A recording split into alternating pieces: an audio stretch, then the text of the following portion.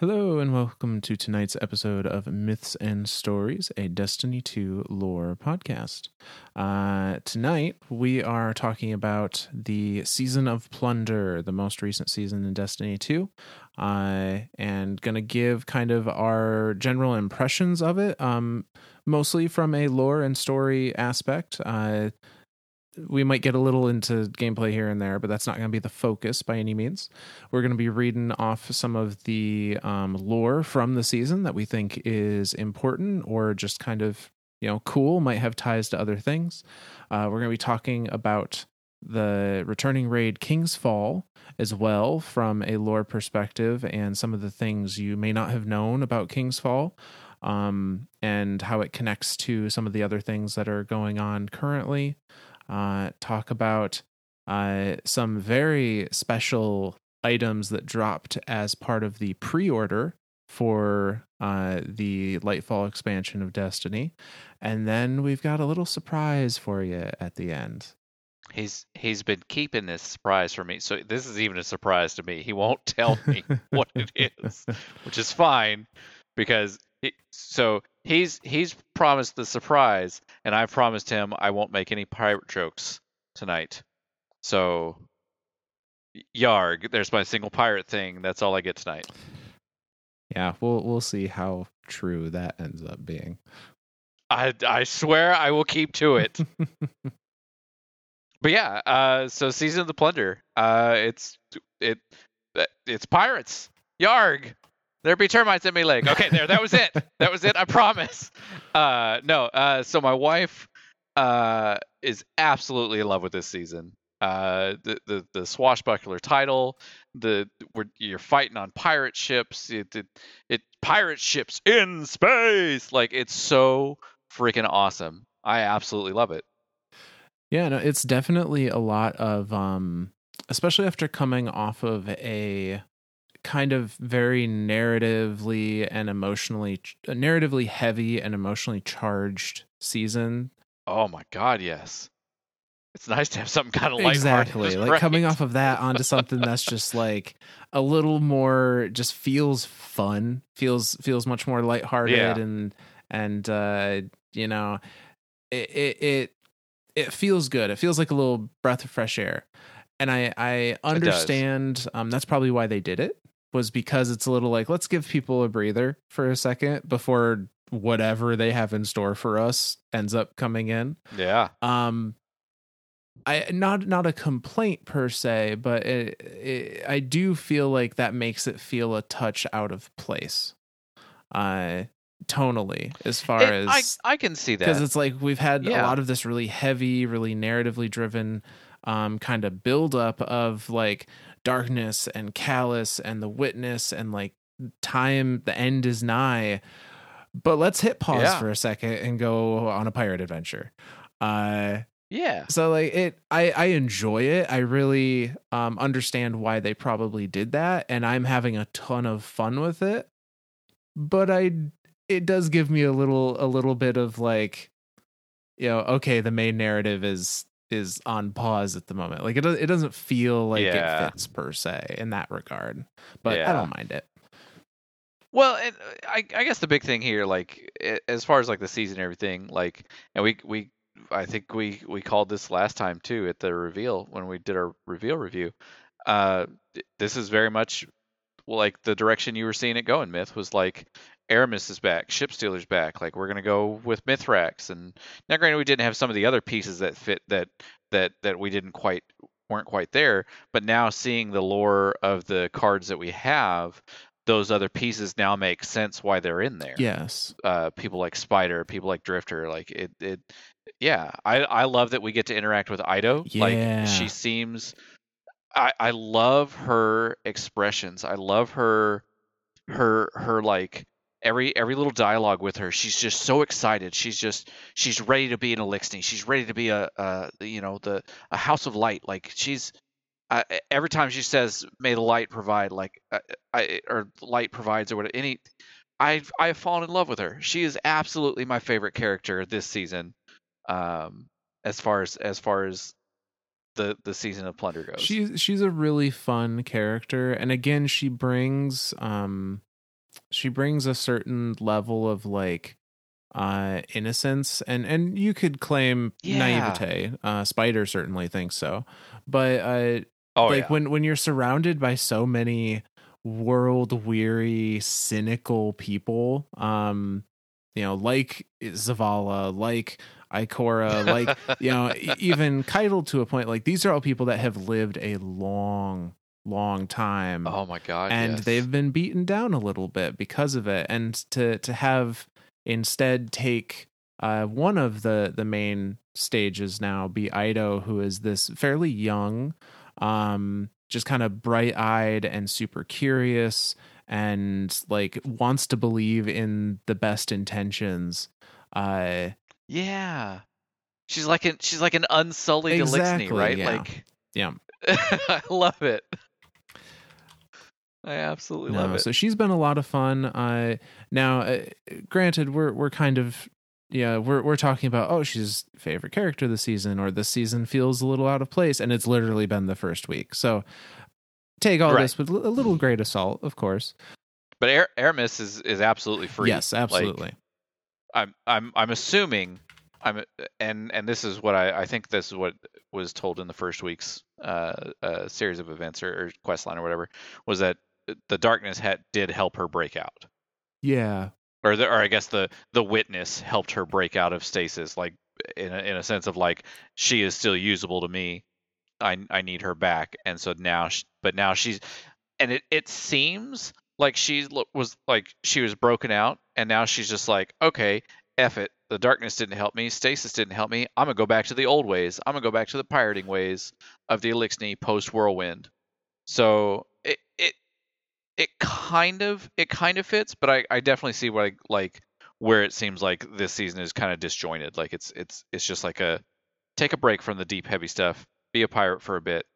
Be a swashbuckler. Have some Yeah, fun. and we may find as the narrative goes on that there are more ties than what we think right now. It was, I believe, in like the intro scene, or maybe it was mentioned in a dialogue or something. Aramis says something along the lines of like she could hear many whispers or many voices while she was trapped in stasis, and one of them reached out to her more above the noise and was able to show her like how to break free, or weakened it in some way to allow her to break free. But then also in that intro scene, she talks about how like stasis betrayed her, and Yep. and ended up like turning against her. So I don't really know what side she's on right now. I guess she's probably on her own I side can't tell. is probably the answer. Like she doesn't care about the witness. She cares about like, I want to survive. I want to keep myself and the Elixni that support me around by any means necessary. And that's something we get a lot with all the dialogue in the I think specifically the 6-man activity, because the 6-man activity is very much like your crew versus Aramis crew. Like you're very much kind of going back and forth between pirate ships there. And she mentions a lot there that it's not that she doesn't care about stasis, doesn't care about any of that. It's just that all of this stuff is just tools for her to help bring the Elixni people together. And she's even like the whole time she's taunting Mithrax the whole time. She's like, House of Light, House Judgment, like all that stuff was crap. Like none of that meant anything. None of that is going to save the Elixni people. None of that is going to bring the Elixni people together, because you're still just following false gods. The great machine. Oh yay, who cares? Like that's very much what Aramis seems like she is toting she right is now. full on like disillusioned from both the Traveler and now Dark, because stasis kind of kicked her in the butt. Right. Like, and like, I guess rightfully so, right? Yeah, Because absolutely. I mean, yeah. But she does seem to have a plan. She is not doing things willy-nilly. She's not just roaming around for the sake of it. She seems to have a plan. And actually, there's a weapon lore from this season that indicates that. So we can start with that one tonight. Yeah, let's do it. that weapon is the Sail Spy Pitch Glass, which is the new Season of Plunder linear fusion rifle. And it doesn't talk about Aramis is not the direct subject of this one, but it gives us a hint that there's something going on here that we don't know about yet. So it goes like this. Eryx has good eyes, yes. One on top, right dull, filmy, not so good, but others very good, sharp. Eryx waits, motionless, tastes the thin wind, rate of speed, leads target, takes the shot. Eryx does not miss. Enemies panic again. Quiet. Eryx sends in his crew, watches through the scope. One claims more than their share. Eryx teaches, body falls. Lesson learned. Quiet again. Eryx watches his crew open the chest. One holds the treasure high in shaking claws. Eryx sees the dark glass, sees the object floating inside, recognizes, tightens grip, holds breath. Eryx knows what Aramis seeks, knows what it is worth, knows what she will pay. Eryx will take the shot. And that's the end of that card. Like on the surface, this is just like a pirate captain doing pirate things, right? Absolutely. Get in the bounty, get the loot, send the crew in. Oh, crew's getting a little greedy. Boom, screw that guy. Guess you can't be greedy when you're dead. The crew keeps going. They find this thing. Now captain says, oh well, Aramis will see me in a good light if I take it to her. I'm not gonna let this guy take credit for that. Pop, bye. Relic, or I'm gonna call it a relic, because that's what we're chasing the whole time for the season. Relic mine. I'm gonna go bring this to Aramis and collect my bounty. But is there like a deeper? Well, I think it tells us a little bit about those last couple lines. So Eryx sees the dark glass, sees the object floating inside, recognizes. Meaning, to me, that means Eryx knows whatever this thing is. He has seen it before. He recognizes it. Yeah. That tells me this is not a relic of, this is not some random relic that has appeared that came from the pyramid ships. It's not a gift from the witness. To me, for Eryx to recognize that is likely something of Elixni make, of maybe old world possibly Elixni make. I was going to say possibly pre-whirlwind. And whatever this thing is, he recognizes, seeing it informs him of what Aramis's plan is. It says Eryx knows what Aramis seeks. He knows what it is worth. He knows whatever this relic is worth. And he knows what she will pay. So whatever her plan is not going to be, there's some cost involved with using these relics that the various crews are trying to recover. So it doesn't tell us exactly what it is or what her plan is, but I think it suggests that this is of Elixni make, and whatever it is powerful and is going to exact a price of some sort. Okay. So moving on to another lore, weapon lore card that we wanted to read here. I say this one comes from the new seasonal shotgun called No Reprieve, and this gives us a little hint, along with some of the other dialogues in the season, that Mithrax may have a bit of a checkered past that we don't know about. Yeah. So this is No Reprieve, and it goes like this. Elax, The beast tamer looks down at the dreg kneeling at her feet. His 2 arms are spread in supplication. Forgiveness, he wheezes. He's begging, whining like a scolded animal. Even her war beast wouldn't grovel so. There is silence but for the familiar thrum of her catch and the rasping sound of the war beast's breath as they doze behind her. Alox taps a claw against her rebreather, then snorts and shakes her head. The dreg starts to tremble as the pirate lord snaps her fingers and her war beasts stir, rising to their feet, stretching lazily before coming to their mistress's side. The cash on Europa was lost because of your incompetence, she says to the dreg. Now Mithrax will come for us. The war beast's teeth gleam in the low light. Their claws scrape against the grated floor. Their hides bear the brand of her flag. They are loyal. They are hungry. Mercy, the dreg whispers. He is quiet, quavering. This is mercy, Pyridus, Elax says, her voice lowering. You haven't faced Mithrax. I have. He knows no mercy or forgiveness. Elax hisses a command to her pack, then folds her 4 arms over her chest. Her war beast salivating smiles split wide as they advance. And that's the end of that card. Are these war beasts captured Cabal war beasts?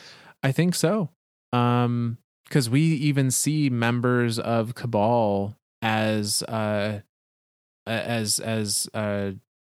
of the pirate crews during the missions. That's right. So yeah, I think there's very much kind of orphaned Cabal out there that have left the legions and have, staked a claim with the pirates. Yeah. Well, and like I said, this one again at the surface, another pirate lord doing pirate lord things. Crew member screwed up a bounty, and pirate lord's like, hey, there's a price to pay here. Like, you can't just be out here claiming part of my crew and doing bounties for me and screw it up and expect that to go unpunished.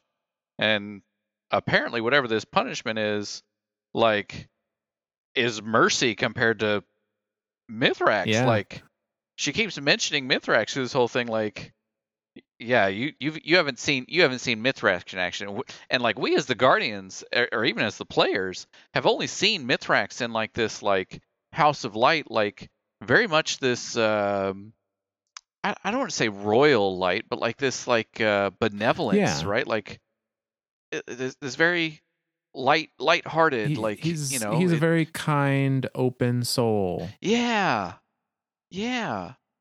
But in this reading, it maybe not. Yeah, to have him described as he knows no mercy or forgiveness is almost the exact opposite to the Mithrax we know now. Yeah. But apparently he wasn't always that way. And that's mentioned a lot, like again, a lot of the taunting, a lot of the dialogue between Spider and Ido and Drifter and Aramis and Mithrax throughout the I can't remember the actual name of the 6-man activity. I think is it called Catch Crash? I think it's called Catch Crash. Yeah. Okay. So the Catch Crash activity and the Expedition activity, the 3-man where you're doing the treasure hunting, both of those, like all the dialogue that's happening there, is definitely talking or implying a lot of like Mithrax was kind of a ruthless pirate lord, possibly. Seems like it. And while we're on the story of Mithrax as this apparently ruthless, unforgiving person, we get another little glimpse into that with the Castaway shell, which again is from the seasonal pass, the season pass. And the Castaway shell goes like this. If Mithrax and I have one thing in common, Spider rumbled. It's that we keep an eye toward the future. He turned a delicate ghost shell over in his massive claw, admiring its elixir styling. Even when we lived from one raid to the next, stealing from anyone who crossed us, we always dreamed of more. He stared into the middle distance, briefly lost in reverie, including a place we could call home, outside of that filthy ketch. As it happened, Mistrax eventually granted me a whole planetoid of my own. He chuckled ironically to himself. Just not in the way I had hoped. When I was finally picked up, I was no longer a raider, wanted throughout the system. He opened his arms wide, palms up. So I became Spider, a simple merchant with a bounty to collect. In hindsight, getting marooned on that forsaken rock was the best thing that ever happened to me. He shrugged nonchalantly.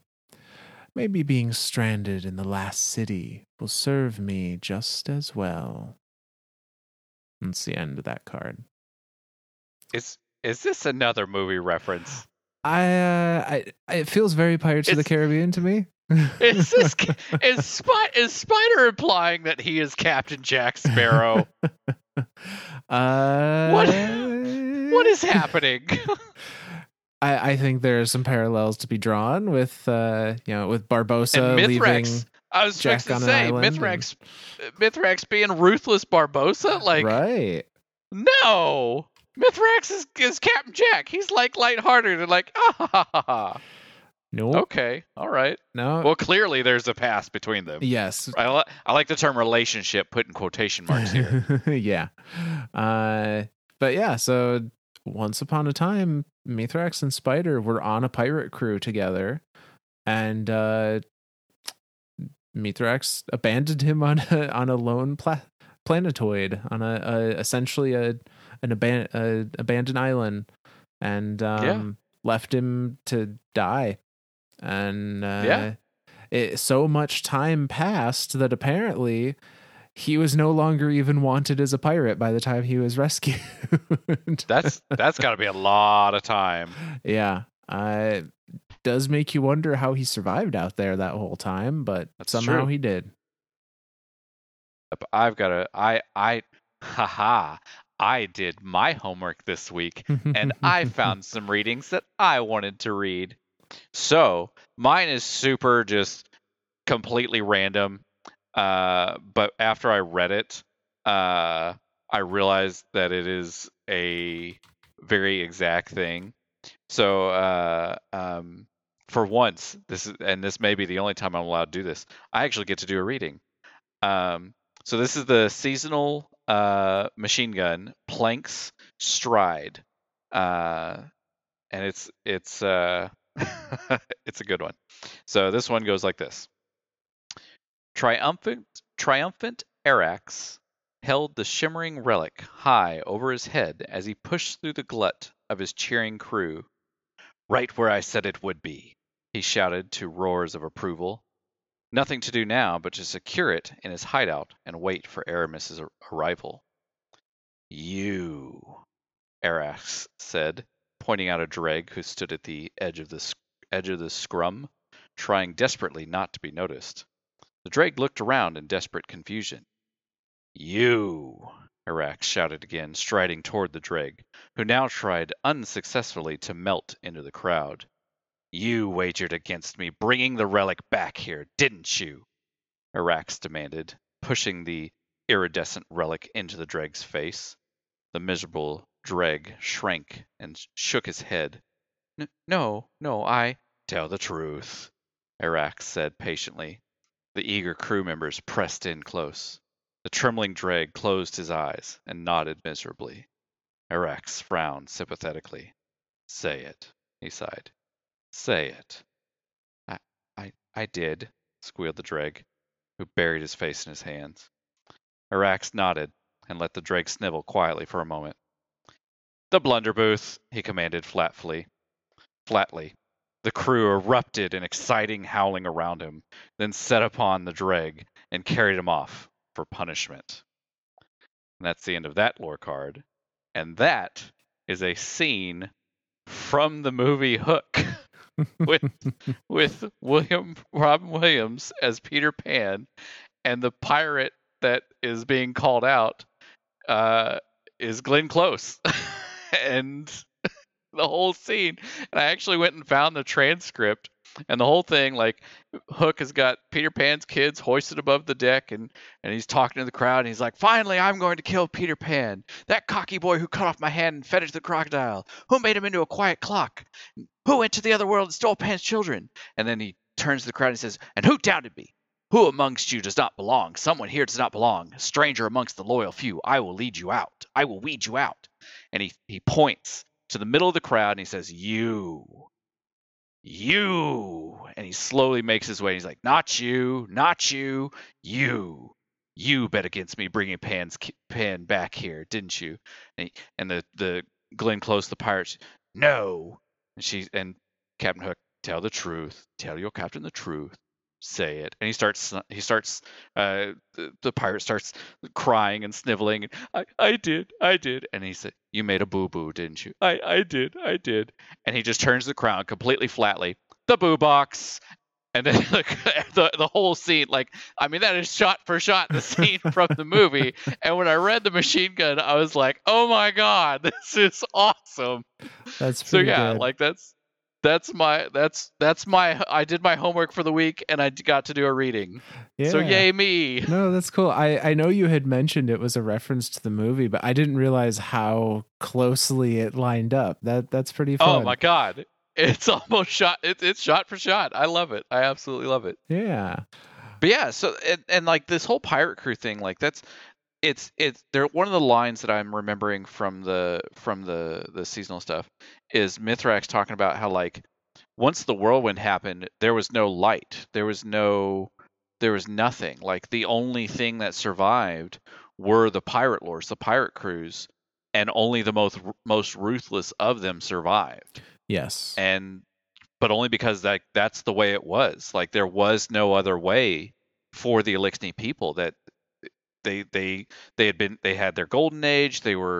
And it was ripped from them, and now they're just kind of planetless, floatless. Like there's nothing now. Mm-hmm. Like they had everything, and now there's nothing. And all they knew at that point was the Great Machine and how well it provided for them.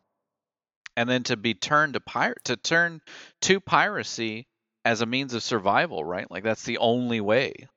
Yeah. And then to be as ruthless as they described them, just cutthroats and gangsters essentially. Yeah.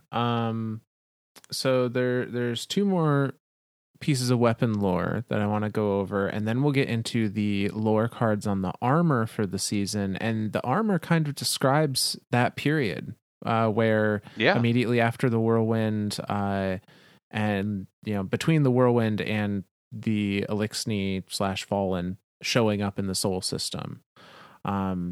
So let's get through these two weapon cards here, and those are going to be Tarnished Metal and Cry Mutiny. So I'm going to start with Tarnished Metal, which is the scout rifle from the season. And I'm not going to go over the whole thing because really only the last little bit of it is relevant to the story, the overarching story that's going on with Aramis and whatnot. So generally speaking, this card talks about a Dreg named Vrisk, who has survived a boarding from a rival pirate crew by hiding under the body of one of his fallen companions. And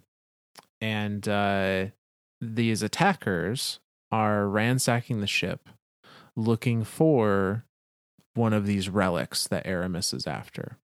So this is about halfway through the card, and it goes like this. After the shooting stopped, Vrisk listened to their assailants ransack the ship. A mix of guttural cabal barks and familiar Elixni chatter marked them as a competing crew, eager to claim the bounty set forth by the reawakened ship stealer. But Vrisk knew that what their attackers did not. The relic they sought was not on the Ketch, or even on this planet. It was hidden in a safe house, deep within the asteroid belt beyond Mars. Once Vrisk found the courage to emerge from his hiding place, he would take the relic to Aramis Kell himself and claim the reward for his own. That's where I'll stop. So really what I wanted to draw from this is, again, like these pirate crews are not working together. They are scrambling against each other to see who can be the first one to bring their relic to Aramis to receive a reward. And so, other than like the description that the one pirate gave of it, this dark thing, and he knew what was inside, do we know anything about these relics? The only thing we know about them outside of that is the one that we picked up as part of the first Gotcha. week's story mission. Which essentially we're waiting for Ido and Mithrax to study it to tell us what the heck it is. Yep. So hopefully we'll know a little bit more information about those come next week or likely, a few weeks down the line. Sure. As they learn more about these relics, presumably we'll find more as the season goes on.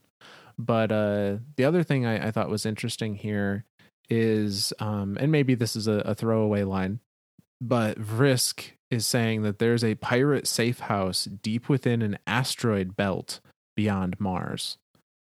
So there's a location in an asteroid, or shrouded by this asteroid belt, that is presumably has treasure.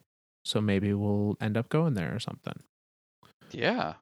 Well, and I'm trying to think the non-matchmate activity that seems to be once a week per character. Yes, I believe so.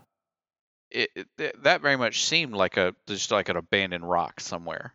Yeah, so maybe that is in reference. It could be that specific safe house, or like maybe there's multiple. I mean, presumably there would be multiple safe houses. Yeah. Right. But yeah, it definitely seemed like just a rock out in space, though. Yeah. But just a little interesting little tidbit there.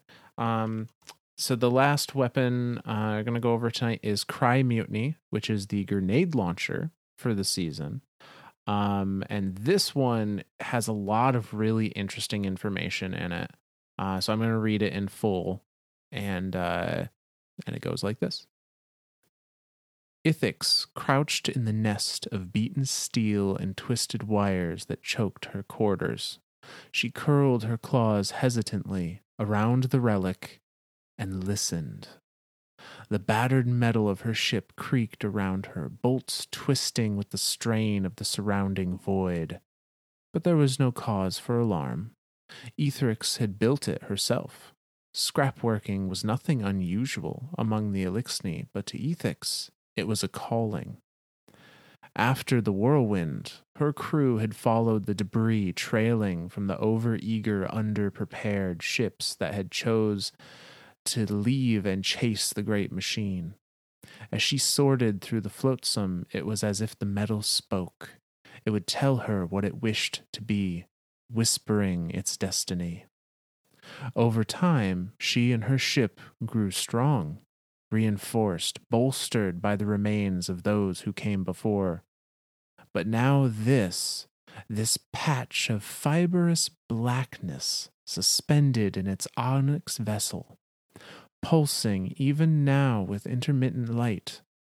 It spoke to her with a voice of its own, and when she strained to hear its frantic whispers, the words were of her own destiny. No more than that. The destiny of all things, and she did not like what it promised. That's the end of that card. Like the destiny of the game, Destiny. So this describes these little relics as seemingly something of dark.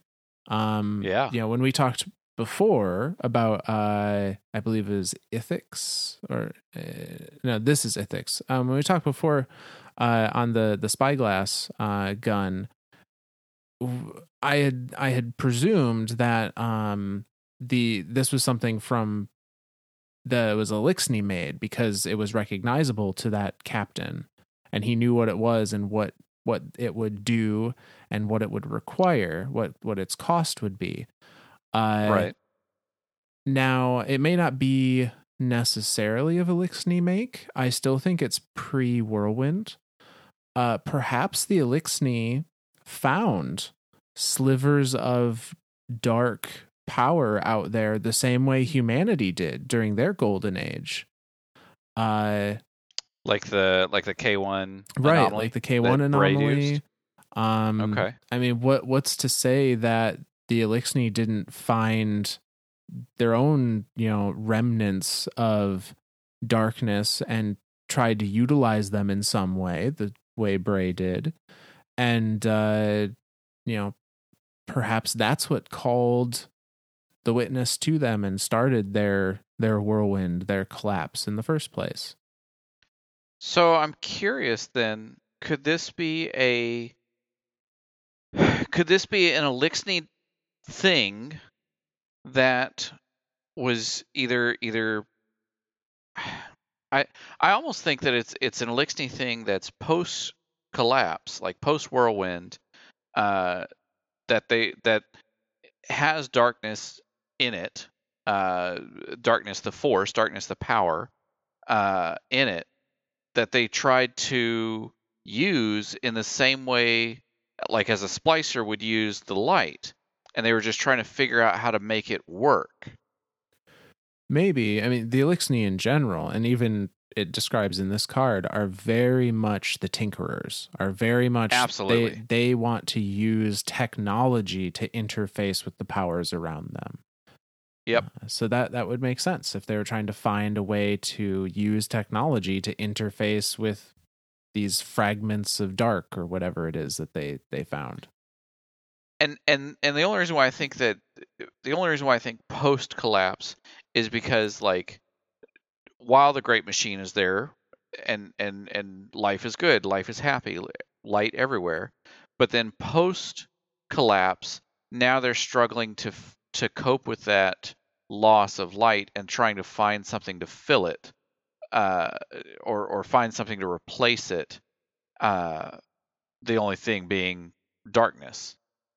Yeah, and it could really go kind of anywhere pre-solar system in the Sure. Elixni timeline. It could very easily be post-collapse. I think that would make sense, post-whirlwind. But I think it also, I wouldn't be surprised if it was pre-whirlwind, just because humanity did the same thing during our golden age. Right. That's when we had That's the right. K1 anomaly and such. That's right.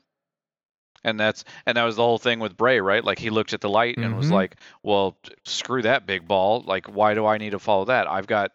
I'm the most greatest person on the universe. I'm going to go listen to this darkness thing and make exobodies. Hey, look, it worked. Yeah.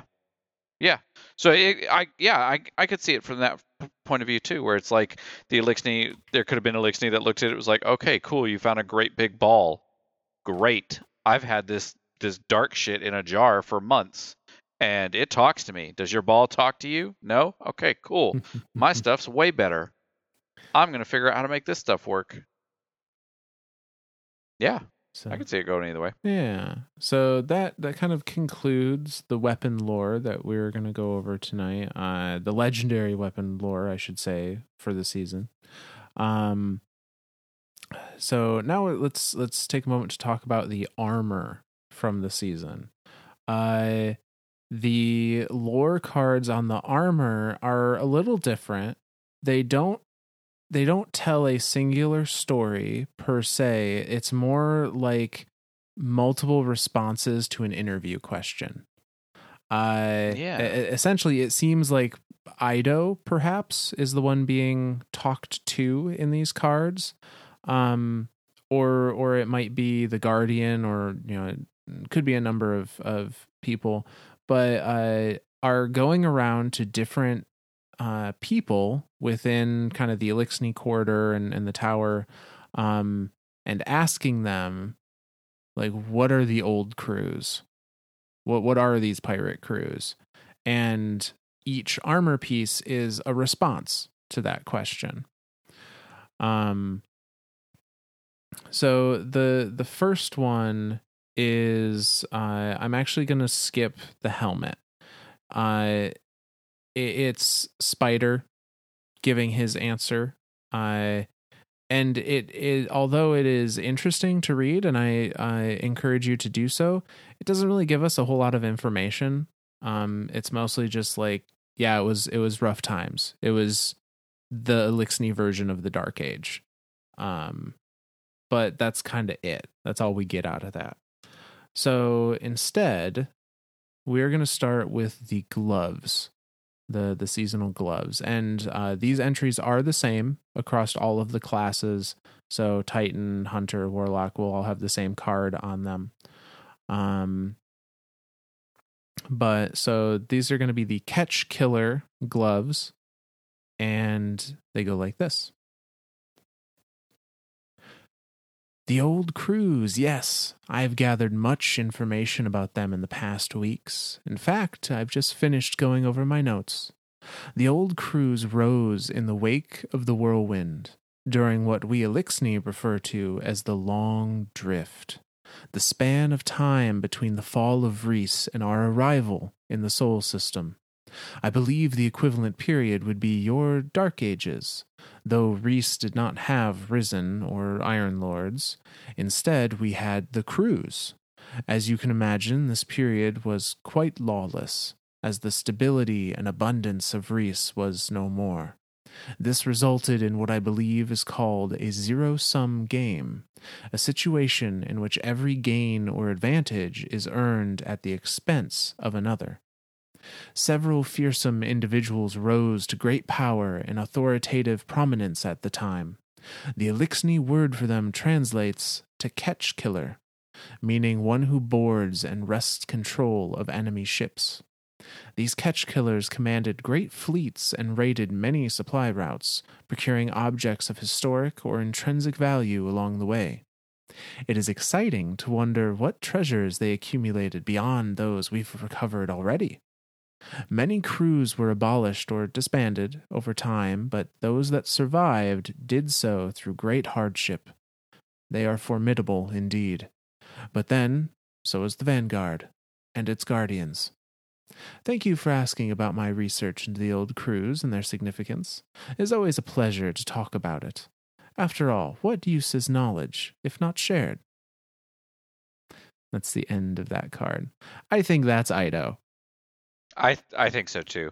It's too lighthearted to like it's too innocent, right? Like the whole thing is like, yeah, I've totally been doing research, man. This is what I found. It reminds me of how someone how we or how like a little kid or something may talk about pirates. Because if you were to talk to somebody that lived through the age of piracy in England and the British Isles and whatnot, they would have a very different opinion than what a modern day child or fan of the idea of pirates would now.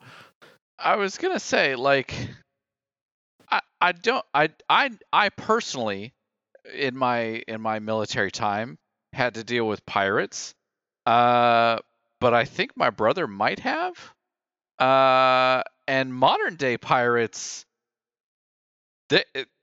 ruthless and cutthroat is like, that's light talk to them. Like, that's modern day pirates are bad. Full stop. So I can only imagine what 16th century Pirates of the Caribbean would have actually been like. It wasn't all just, drinking in Tortuga. Like, it's a lot harder life than that. Yeah, and it just like that's the vibe I get, is that this is probably Ido who's looking through this through the lens of like this fantastical, time period in history, and finds it exciting and finds it exhilarating, and she's in the interesting kind of situation where there are Elixni that are still alive that were around during that period of time. Her father being one of them, apparently. Oh, sure. And Sure. like, I wonder if we're gonna see kind of a clash.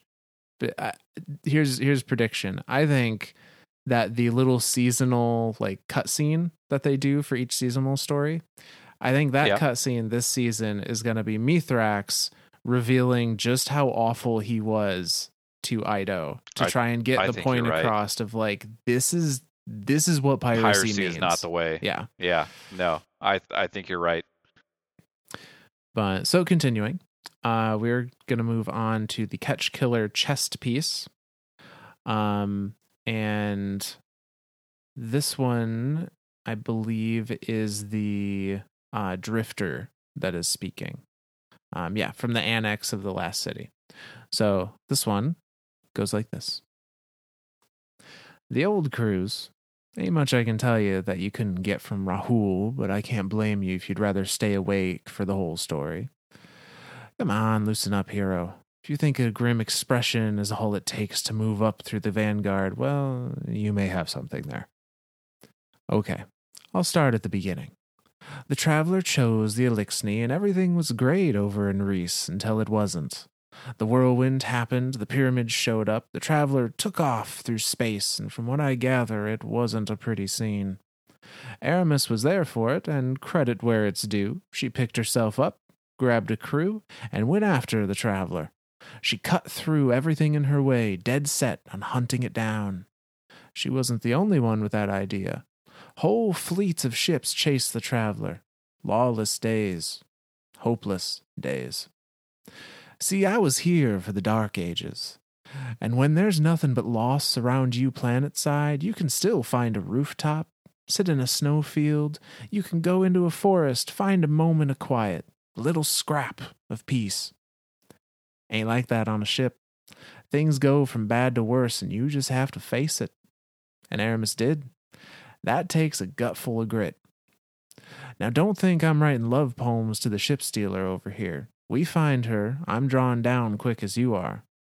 But if the big old traveler blasted out of the sky tomorrow, you bet your entire vault we'd chase after it. We'd be the new crews, going after something we knew in our bones was ours, not stopping for anyone or anything that got in our way.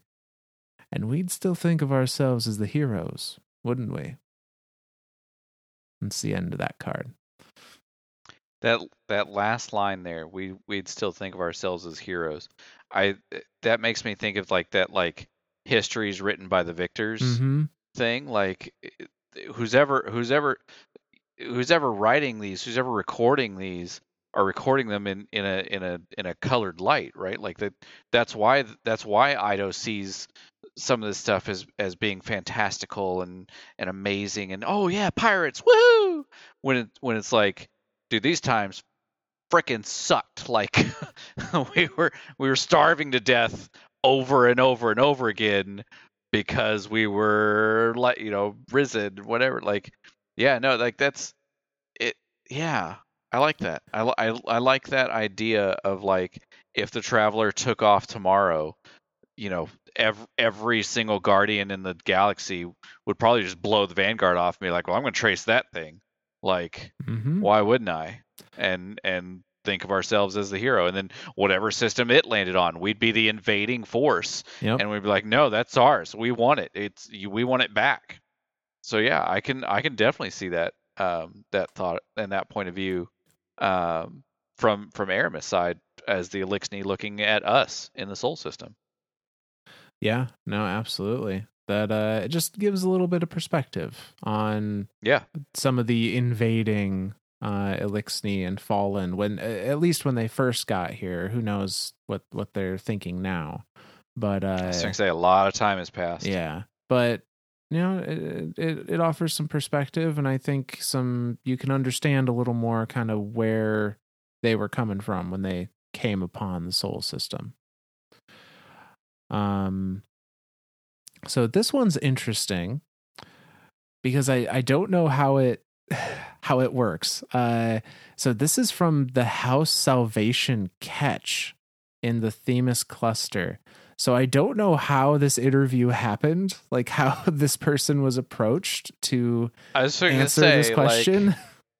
there's only one house salvation, and that's Aramis's house. Like, house salvation is the house of darkness. Like how Mithrax is house of light. This is like the antithesis. This is the darkness side of it. So did did did we just stroll in the front door and like, hey, while I'm here, I'm not going to gun you down. I'm just a news crew here for an interview. Right. That's kind of the vibe it gives. So I don't know about you, but if that happened in modern day piracy, somebody's getting shot. But so yeah, regardless of how it happened, this is the lore card on the Catch Killer boots. We're raiders and cutthroats, killing each other for bare survival. What else could we have become? You can't speak of us, the old crews and their infamy, without speaking of the whirlwind.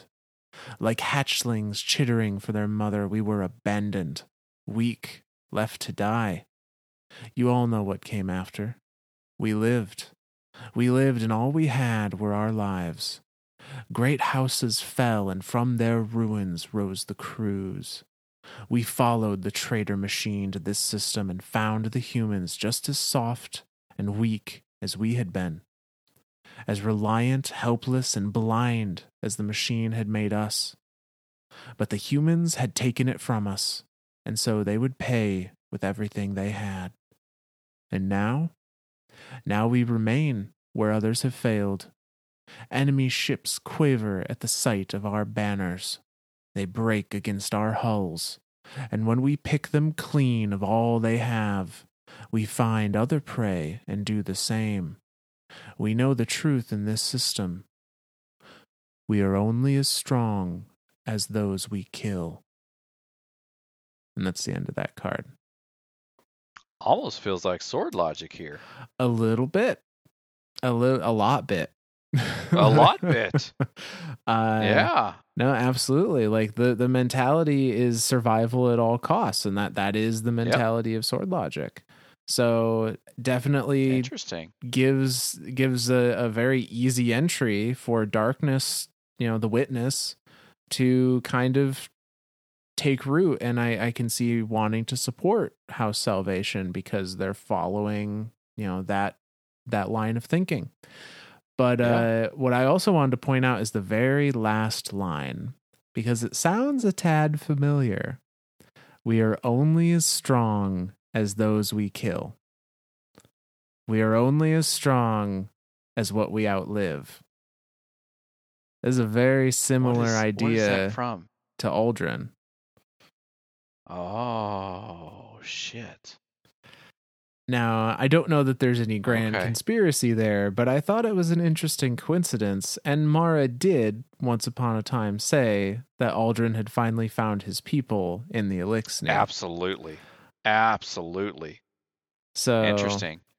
Now, again, Aldrin, of course, is no more. It is Crow, and Crow, while still very much respects and wants the Elixir, wants overall what is best for the Elixir people, I don't think he's going to swap sides or anything anytime soon. No, but it is no. It is interesting to see that mentality mirrored here in House Salvation. We might see some Crow and Elixir interactions this season, just because the Elixir are very like you said with Mara, he found his people. Mm-hmm. So I'd love to see some Crow Elixir interaction down in the Elixir Quarter. Yeah, no, I think it would be great to see between Crow and Mithrax, or absolutely, well, and Crow and Spider. Oh my god, there's some unfinished business there. Oh my god, that would be awesome. Okay, all right, I'm gonna hold out hope here. But now I'm starting to see all these little interviews as like, those those interviews you see in like documentary, Yeah. when you're like flipping through channels and stuff. Like that's how I'm seeing this now. Is like there's this faceless interviewer, and the other person sitting on the side. Oh yeah, we came across da da da da, and then one of them is just a blacked out face with like a voice a voice modulator that's like House Salvation's like, yeah, it's got the voice changer on. Yes, that's exactly what's happening here. This is like the Dateline special of the of what is Pirate Lord and why are we doing it? Oh yes, that is exactly what this is. I'm seeing it now. Like for some reason, when you mentioned them going to House Salvation, that's literally what's playing. So I don't even think it's the Guardian now. Now I think it is just some random dude, some random going around news doing document. Yeah, like just some random documentary crew, just like, hey, we're here to do documentary. And, okay, come on in, but don't show my face or voice because I don't want Aramis to find out that I'm talking to you people. Like. When this gets out, she's gonna go on a headhunt, and I'm not gonna be the one missing. I'm not gonna get docked or anything for this. Like this ain't happening. Yeah. Oh man, I like it. I like it. It's perfect. So, we're gonna finish off the armor pieces with the class item. And this one is definitely from Mithrax is the one answering the question here. And it goes like this. What makes a house? It is a good question, and one that many Elixni do not think on often enough. For humans, a house is a place. But for Elixni, a house is a family. It has a culture, a philosophy of living shared by all. That is why the House of Light survived, even when we fled Europa. Even after the ship stealer took all we had, we were bound not by place or possessions, but as family. Cryptarch Matsuo asked me why the old crews are not considered houses. It is a wise question, one that, perhaps, does not have a singular answer. I think it is because those who lead the old crews do not wish to be true Kells. A Kell is responsible for the safety and prosperity of their house. It is an honor and a burden. Those you call pirate lords wish only to take. They give nothing, even to their own people. Each raider is responsible only for themselves. A crew is expendable. A family is not. The old crews live a sad life. One best left in the past. That's the end of that card. Now I'm just seeing this even more as one of those, like he even repeats the question back to the interviewer. Like, come on, this is okay. Anyway, so I like what Mithrax is saying there. Like, what's the difference between a pirate crew and a Kell? Like. And we've talked about this before too. Like a Kell is everything. A Kell is respected. A Kell is looked up to. A Kell is the leader of their house. Like it's, and even like Mithrax says, it's more than just a hierarchy of like a military hierarchy, right? Like it's more than that. It's family. It's every person looking out for everyone else, every person responsible for every other person. Whereas the pirates, they're all cutthroats and gangsters, and every man for himself. Like, a crew's expendable. The guy falls off a ship. Sucks to be that guy. He fell behind. He gets left behind. So yeah, no, I like this one. I really like this card, as well as the armor itself. Like and at least for the warlock, the bond is very good looking and takes shaders very, very well. Yeah, there's definitely some good fashion going on this season for sure. Yes. So the last piece of lore that I want to go over tonight that is purely focused around the season of Plunder specifically is going to be the Sparrow, called Buka's Jolly Boat. That is also from the seasonal pass. And it talks about a scenario that we actually just discussed and just said we'd like to see. So we're not the only ones that want to see that play out. Oh man. But so the lore for this is as follows.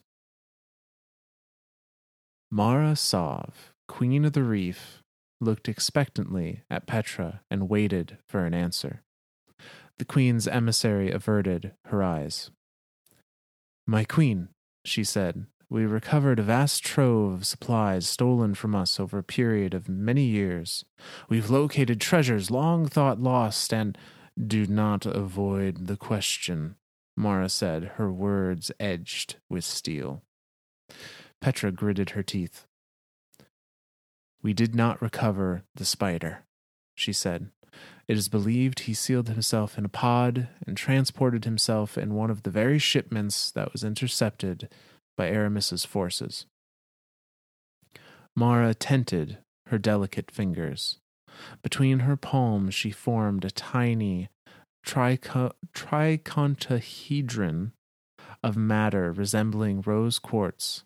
She spun the minuscule shape, tracking each of its 30 faces, lining each vertex with a tiny fractal arm that spun off into a curled fern of endless geometric detail. By doing this, she quelled the sudden urge to cleave the dreaming city in two, a reaction which would have discomfited Petra.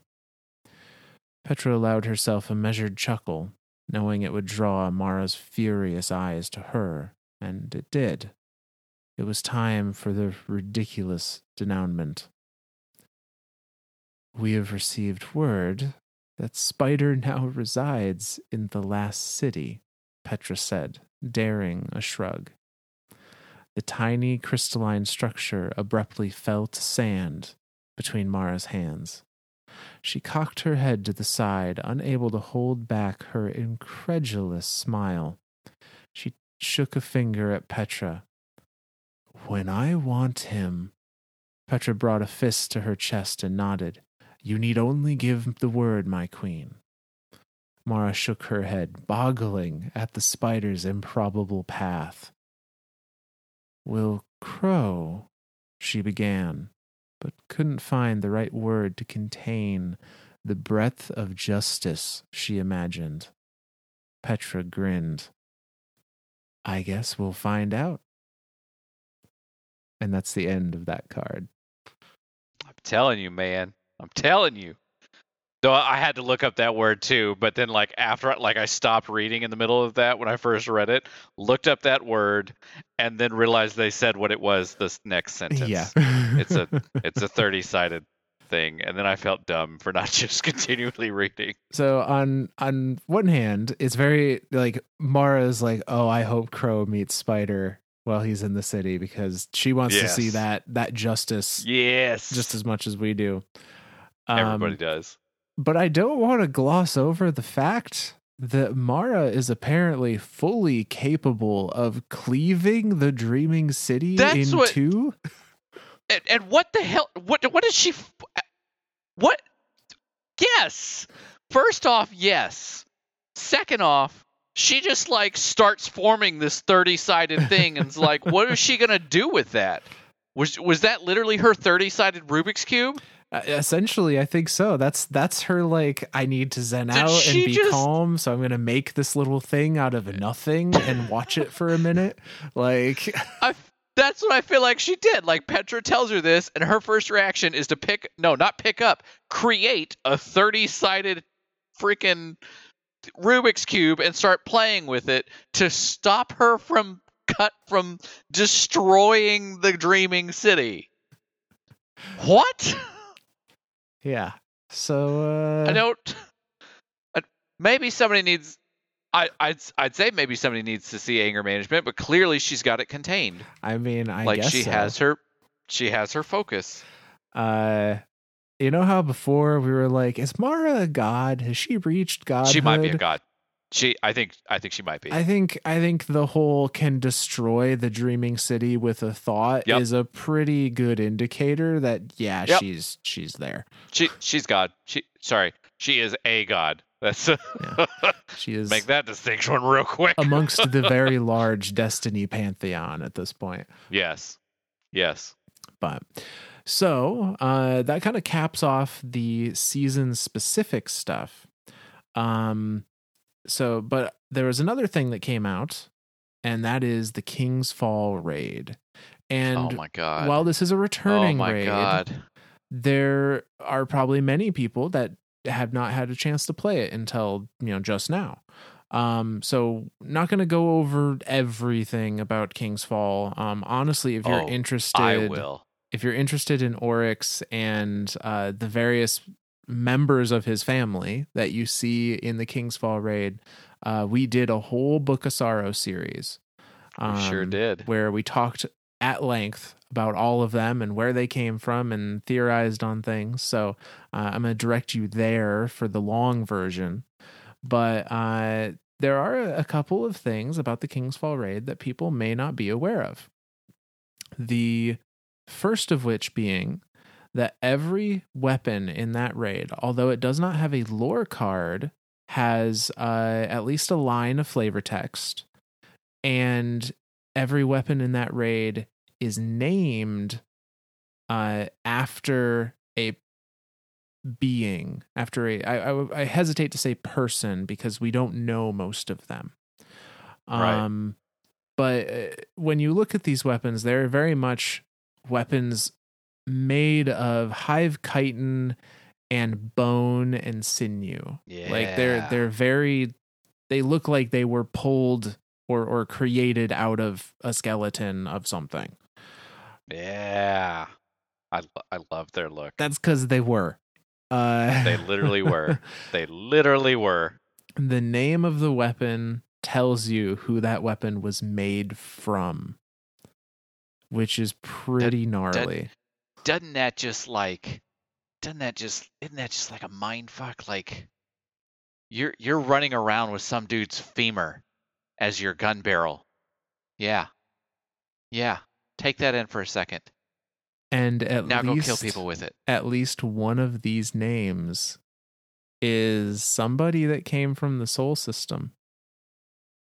Bum, bum, bum, bum, bum, bum. Specifically, Defiance of Yasmin is, I believe, the scout rifle from King's Fall. Sniper. Okay. Sniper rifle from King's Fall. So I want to point out Defiance of Yasmin specifically because not only is Yasmin, the person mentioned there that this gun was made out of, from the Sol system, Yasmin was in fact an awoken paladin that fought in the original attack on the Dreadnought. So the flavor text from Defiance of Yasmin is just a single line. It says, "Shields up, protect the queen, brace for impact, save the queen," and it cuts. And it is quoted as Paladin Yasmin Eld. And if we look at the lore card for Telesto, you had to bring Telesto. I had to bring Telesto into this. You had to bring. Well, if you're going to bring Telesto into this, I'm going to bring Telesto into this. Go ahead with yours, and then I have one. So Telesto's lore card includes this paragraph. And the lore card is a transmission from one paladin to Petra after the Taken War. And it says, "Still no sign of primary objectives. Continued survey of the remaining 100,000 square kilometers of space is underway. But as an Armada Paladin of the Awoken, it is my duty to officially recommend declaration of the death of the following: Paladin Yasmin Eld, Paladin Leona Bryle, Paladin Abra Zaire, Paladin Pavel Nolg, Tekian Shuro, Tekian Sadia, Tekian Kali, and the Awoken Queen, Marasov." Remember, this is post Taken War, but Mara has not reemerged at this point, so they're assuming her dead. But yeah. Paladin Yasmin Eld is included in the list of dead, and Oryx did our trick and turned his enemy into a gun. Boom. See, kids, you can totally use the power of dark to make your enemies into guns, just like we use the power of light to do it. Yeah. Or in another gun's case, we'll get there. So you brought Telesto into this. I'm gonna bring Telesto into this. All right. One of the seasonal sparrows in game. It's a Telesto sparrow, and the flavor text is they say it was made from the wreckage of a harbinger. They say it can break anything. It's when you speed along, it's a Telesto bolt on the back end of it, and the whole it's Telesto. It's freaking Telesto as a sparrow, and it even says it can break anything.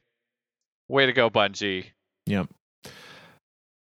So, speaking of turning your enemies into guns. Yes. This one. Oh my god. I'm steeping my fingers trying to create this dodecahedron. No, that's only 12. Try dodecahedron. Would that be 36? Yes. Haha, I beat you, Mara. There you go. Sided thing. So, for those not in the know, the exotic from King's Fall has returned, this time as a drop instead of a quest, but is an exotic known as the Touch of Malice. I fucking love this gun. I'm stealing your thunder for a second, Myth. I love this gun. When I first Taken King was my first thing of Destiny, and when I would look through, collections and look through different stuff. Obviously, we didn't have collections back then, but when I looked through pictures of stuff and found this Touch of Malice looking gun, I was like, the animation on the thing in there, which obviously we're going to talk about, it just blew my mind, and I was like, oh my god, this is the coolest, edgelordiest gun in existence in this game, and I need it. And then I finally got it, and I was like, oh my god, this gun is amazing. And I have been, ever since Tommy's matchbook, pre-Tommy's matchbook, I was like, I want Touch of Malice back. I want this gun in D2. And there we go. Bungie listened and was like, here you go. They didn't listen specifically to me. They listened to my subliminal thoughts that I just waved out into the ether and was like, King's Fall. And of course, with King's Fall, the only exotic that anyone could think of that would come back with it is Touch of Malice. So there it is. And it is awesome. Okay, go ahead, Nathan. Yeah, this gun is crazy. From a PvE standpoint, it does pretty good work in PvP too. But yeah, and leaving gameplay for a moment and coming back to the lore of it, Touch of Malice is literally made from the heart of Oryx. Boom. It is the story of Touch of Malice in D1, where there's this whole big quest line, is you tear the heart of Oryx out of his dead corpse and give it to Eris Morn, and she turns it into the Touch of Malice gun. Turns it into the power source for the Touch of Malice gun. And that power source is very similar to what we saw last season. And I think I took a picture of it and sent it to you at one point in time. The seasonal artifact has that same multi-ring thing orbiting a thing at the center, literally identical to Touch of Malice. And when I saw that last season, I was like, okay, the animation's in game now. The Touch of Malice has got to be coming back. Yeah. So that I was super stoked to see that, and to see that to see that power source in not only a gun but another device that Eris used. So Eris is definitely very familiar on how to make these multi-ring circular orbital things with a power source at the center of it and make it into something that is usable for us, the Guardians. Well, and I think what that is, that orbital kind of containment is that I think Eris has learned how to contain hive magic in these bands in some way. Probably a more efficient version of her rock, right? Yeah, probably. I would think so. So, and she can apparently do that even when it's a piece of a god of the hive, like the god of the hive. Yeah. So I'm gonna read the lore card for Touch of Malice, and we're gonna talk about it a little bit, and then I want to talk about something it does in gameplay in the shooting of the gun that actually informs us also a little bit of the lore for it. So the lore card for it goes like this. Here I am, with the power to craft from my enemy's darkest secrets a weapon that could wound them at their core. So what stays my hand? When I behold the interiority of these cold, cold fragments, I see blind, squirming creatures. Every wound they give, they feel also upon themselves. Every bite they tear from the light only deepens, never fills the raging emptiness beneath their terrible mouths. The voices are as loud as ever, my nightmares just as bitter. My coal-black hatred burns as hot. But I feel something else now. Could it be? No, I refuse it. I will build this weapon. Let them feel every lash, every curse, every touch of malice that they first dealt to me. Eris Morn. And that's the end of that card. Yeah. So, suck it, Hive. Why I think this is important, and this lore card has not changed between D1 and D2, but there were, when we read this during our Books of Sorrow series, there was a set of cards that came out after. I'm trying to remember when they came out. The collector's edition for Shadowkeep. Oh, okay. Right? Yeah, it was. The ARG? Yep. And in those, it talked about the hive, the followers of Oryx that had been abandoned in his death were theorizing that Eris was to be the next taken king/queen, that she was supposed to take his throne because she was the mastermind that ultimately led to his downfall, even if the Guardians were the instruments of it. And I think what we might be seeing here, where Eris is saying, like, the voices are as loud as ever, and I feel something else now. Could it be, no, I refuse it? I think that's her recognizing that if she wanted to, she could have usurped his throne rather than make this gun. I think you're right. I think, well, and this is kind of like looking back on all of that now, knowing what we know about the Witness and the disciples and all that stuff. Could we think of Oryx as, or I guess is Oryx a disciple of the Witness, or is he just like a pawn in everything? Yeah, it's hard to say. I think maybe I think you could make an argument either way. On one hand, the Witness gave him the power to take, or taught him the power to take. Right.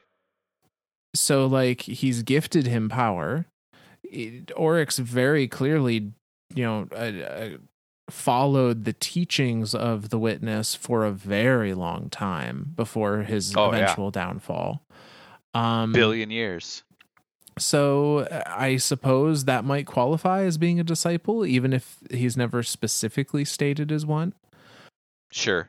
Maybe not given like the title, like is disciple of the Witness a title, just like Callus now has Herald of the Witness? I think it is, because Rulk is explicitly called disciple of the Witness. Yep. And they had mentioned in some of the Witch Queen lore that we talked about in our Witch Queen episode, that the Witness was kind of expecting Savathun to become another disciple. So you could argue that because he never explicitly named Oryx a disciple, Oryx wasn't one. Or, you could say, like, we didn't know what disciples were until well after Oryx was already dealt with, so maybe he was, and we just never knew it. Yep. That makes me question, why did King's Fall as a raid come back to Destiny? Why did we return to King's Fall other than because video game and King's Fall was awesome? I think the answer to the question is largely because video game, and because they didn't want to finish out the Light and Darkness saga without giving all the players the opportunity to experience one of the Darkness's greatest champions. Sure. However, I can see that. However, I do have not a lore reason for it being in the game, but it being in the game gives us some hints at things that we didn't pick up on the first time around with it. Okay. That I'm not going to talk about until we get to our bonus portion of this episode. I thought I was going to sneak it out of him. But I have to be patient. You have to be patient. I have to be patient. So speaking to Touch of Malice here, it's made out of Oryx. Eris Morn made it. Resisted the urge to, I'm theorizing, take up his power and become the next, Taken Queen, I guess. Oh yeah, that was going to be my other question. Do we think that it was the Witness whispering to her or Toland? If she's dealing with the heart of Oryx, I think it is absolutely the Witness at that point. Got to be, right? Yeah. Because Toland is there, even he's watching us take down Oryx. Yeah, Toland was in the room when we took down Oryx, and he was telling us to take the throne. Yeah. So for as much as Toland thinks he knows everything, I don't think he knows everything. I don't think he knows shit. Yeah, no, the little and he's actually in the raid as well. When you're fighting the sisters right before Oryx and while you're fighting Oryx, the little blight that's popping around, that's Toland. Presumably that is Toland. He's there. Hey, come use the power of dark. Come to the Ascendant Plane and deal with the power of dark to help deal with the King of Darkness. Ha ha ha ha. Now take his throne. And we're just like, oh, look, loot. Yeah. And he's like, guys, throne, take it, go. And we're just like, shiny, pretty loot. Yeah. Yeah. Yep. We are easily distracted. We are. Canonically. Yep. But so we have this Touch of Malice gun, which Oryx actually planned for himself to be turned into the Touch of Malice or a weapon in some sort at the end of Books of Sorrow. Again, final plug, go check out our series on those because this is all in there. Oh yeah, he talks about he has a contingency plan for if something were to come along that could defeat him, that he would give it an incentive, whatever that something was, to continue to use a part of him as a weapon to then further its conquest. And in that way, Oryx would continue to live on in the same way that the Whisper of the Worm gun is the continuation of Zol. Yeah. Yep. So this was kind of all to Oryx's plan in a way. But what is interesting about the Touch of Malice this time around in the game is that it does some extra things in D2 that it did not in D1. So for those that aren't aware, the weapons of sorrow that we know of in D2 at the moment consisted of the Osteostriga and Thorn. And we knew they were weapons of sorrow because they explicitly interacted with the Necrotic Grips exotic gauntlets. And it was stated by Bungie that those gauntlets, their poison wave effect, is tied to weapons of sorrow. Well, Touch of Malice has a secondary fire now, where after you've built up 10 stacks, so the way Touch of Malice works is you fire it until it gets down to one bullet. Its magazine never empties, but it pulls bullets from your health, essentially. So that one bullet will always remain, but it will deal damage to you every time you fire it. When you, I believe, deal damage 10 times with that final bullet, I think so. you get a secondary ability on the gun, which is that it shoots a giant blight, similar to a Taken Captain, the big, like, black orb. That blight procs necrotic grips. And whatever that blight hits, it gives like a 5-second or so damage debuff for Touch of Malice, but not for most other weapons. However, it does give that debuff to Thorn and Osteostriga. So it is just really confirming through gameplay that Touch of Malice is absolutely our third weapon of sorrow. And a weapon of sorrow created by one of us, by Eris Morn. Boom. Though I suppose Thorn was created by a Guardian as well, if you think about it. Right. Dredgen Yor. Yeah. Right. Or no, Razil Azir at that time. Yep, that's right. Yeah. That's right. But I don't want to take credit for this discovery because this was discovered by the YouTuber Cool Guy. He is in fact a cool guy. Yeah, really, really good content creator. If you don't watch his videos, recommended if you're interested in kind of the PvP especially side of the game. I was going to say I think we actually faced him once. I think some of our clanmates are in one of his videos for one of his reviews. I think so, yeah. That was a cool thing to find. Like when you're like, oh hey, I'm the guy he killed. Yay, that's me. But he discovered this, or at least was the first that I heard about it, that discovered this this interaction with Touch of Malice. So credit to him on discovering that, but really, really cool lore implications for it. Both him and Azcross, their videos came out very, very similar time frame for Touch of Malice, and they both found that it absolutely interacts with necrotic, but only the blight portion of it, right? Only like the blight, yeah. Just that secondary thing. So it's yeah. I think that's super cool. Haven't gotten it yet. Of course, I guess have you run it 3 times? Yeah, I have. Okay, so 3 for you, 2 for me. But the thing's only been out for like 3 days, so we'll get it eventually, for sure. We'll get it. Okay. So we're gonna turn away from the purely seasonal content now and do a little bit of a bonus episode. Bonus episode unlocked. So we're gonna start with the 2 items that came with the pre-order of Beyond Light. Those are the Speed Metal Shell, Ghost Shell, and the Quicksilver Storm exotic auto rifle.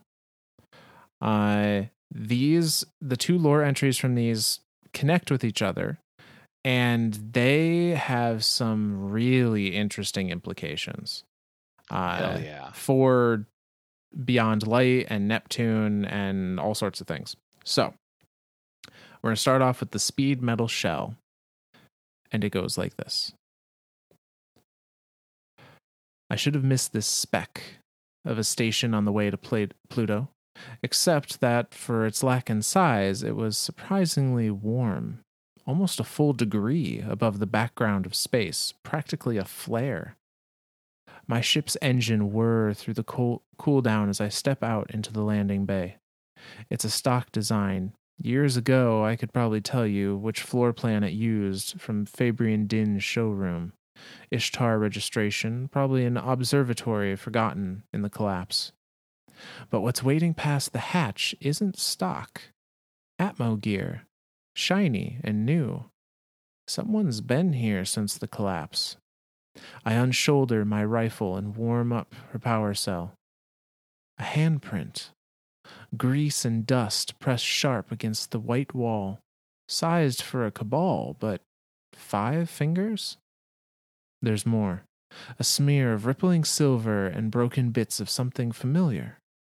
Too big for a gun, but maybe for that hand. A rustle behind me breaks the silence, and I fire. Don't shoot, Exo, a small voice begs. I'm just Toki. Her glowing lens pokes out from behind the doorframe. A ghost? Why are you here? I heard the call. The call? To a guardian? There's no humans this far out. Well, I know that now. Her body ripples in the light, looking oddly familiar. What's up with your shell? Oh, you like my silver? My friend showed it to me. Another ghost was crazy enough to come out here with you? No, ma'am, I'd met her here. Her fins coax something into view. A beautiful little mess of ribs and sails with 6 bright eyes appraising me. I reach for it, and Anna's tiny hand pulls me into a hug. Her dress is dirty and she's crying. Grandfather's totally gonna freak. It's okay. I'll help, I say as I pet her hair. I start as Toki's friend slithers into my hand and coos. I'll help, I realize. That's the end of that card. Is it the fish? So the person narrating this is absolutely Elsie Bray, the Exo Stranger, and right. It is absolutely the fish that she just discovered. It's a fish. It's a fish. So a few things to point out here. She finds this large 5-fingered handprint on this otherwise abandoned facility, but that has recently been used. It's got to be a Cloud Strider. Absolutely a Cloud Strider, which just informs us to the size of these. The size for a Cabal. Yeah. Like, holy shit. Evolution has definitely done something to him. Yeah, it brings my mind back to the post showcase interviews that they did, where one of the devs said that Cloud Striders are massive. Like they said, Guardians are tall, but Guardians are going to have to look up to talk to Cloud Striders. So is this? I was going to say, is this the Soul Systems? Now I guess this has to be an event that happened pre Beyond Light. Yeah, because this is when Elsie finds the little fish. Exactly. That was going to be my thing. Is like, when does this event take place? Is this the first mention of a Cloud Strider? Like, would this be the first interaction that Elsie would have with a Cloud Strider? Like, it feels like it. Yeah. No, absolutely. And she finds this little ghost named Toki, and it's worth pointing out that Toki is there because they felt the call, as in their guardian was out here. Are we gonna see Guardian Cloud Striders? Maybe. I mean, Cloud Striders. That's the implication, right? Cloud Striders only live for 10 years, so they probably. Well, just the Cloud Strider. Just the Cloud Striders themselves. Yeah. But the people themselves, like the people that they're guarding, could they? Yeah. Could they be? They should be just as eligible as anyone that lives in the city, I would think. Yeah. So interesting implications there. We may have some Guardians coming to us from Neptune. Perhaps even former Cloud Striders. I guess they wouldn't be Guardians, right? They just light bearers. Light bearers, yeah. Would be a better. Yeah. That would presume. Now I guess this again. I'm focusing so much on this Lightfall stuff because I'm just so like, I want it now. But do we know if this settlement on Neptune has been like watching us or the Soul System or anything? Like, we don't really have a way to know, but the fact that a Cloud Strider was off Neptune at this observatory makes me think that they've been keeping an eye on things. That's I would say so. Okay. But we also see the very first interaction between Elsie and little fish. And the fish communicates in a very intriguing way. The fish communicates to her by dredging up a memory. Yep. Which memory is tied to dark. Yup.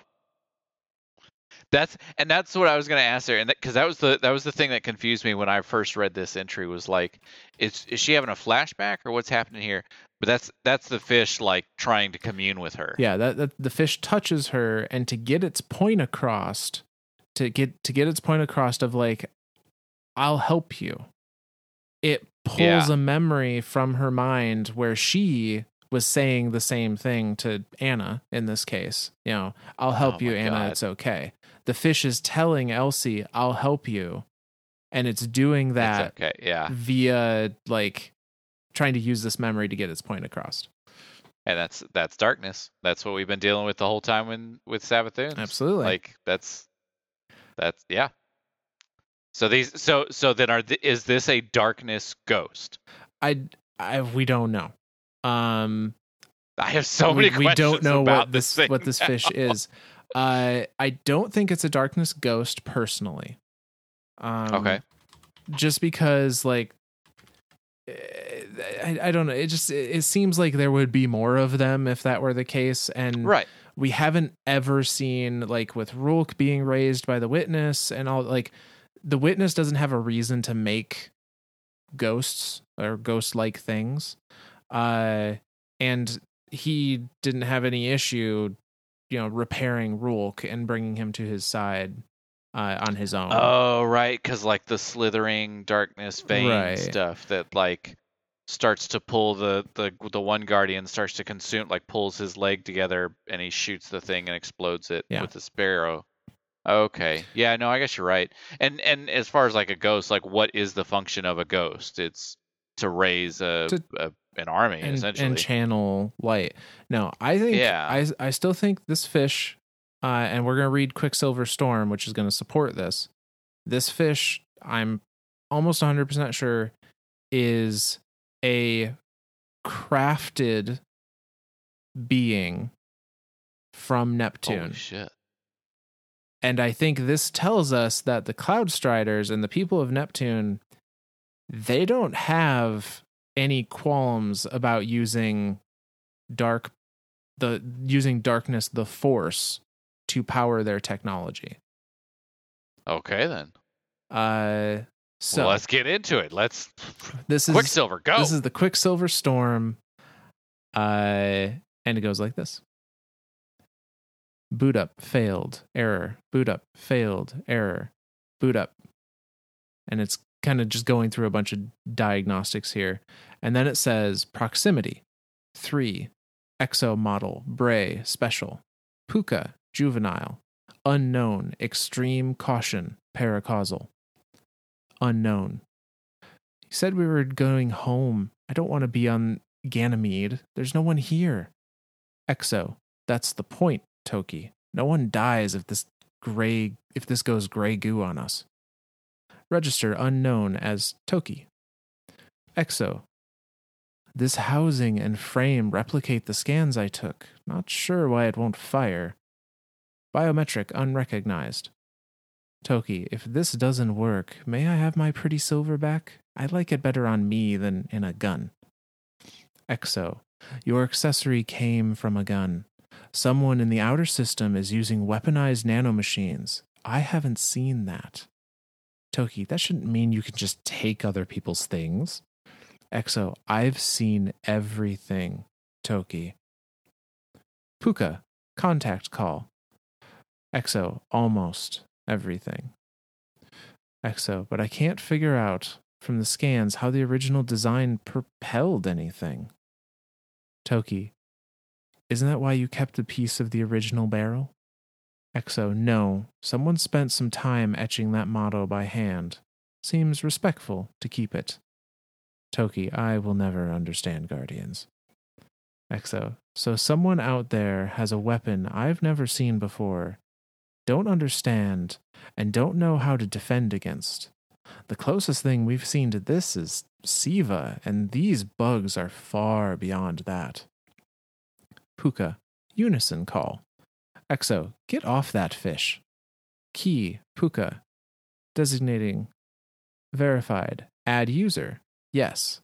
Exo, dumb little critter, you'll blow yourself up. Go on. Toki, my silver is moving, Elsie. Register Exo model Bray special equal Elsie. New user registered Elsie.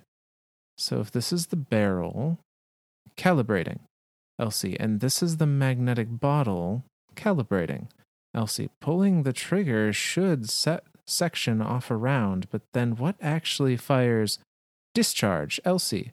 Puka, distress call. Toki, what did you do? Elsie, I didn't change anything. The nanite colony must build each round with a solid state impeller coil. That small? That's like Golden Age tech.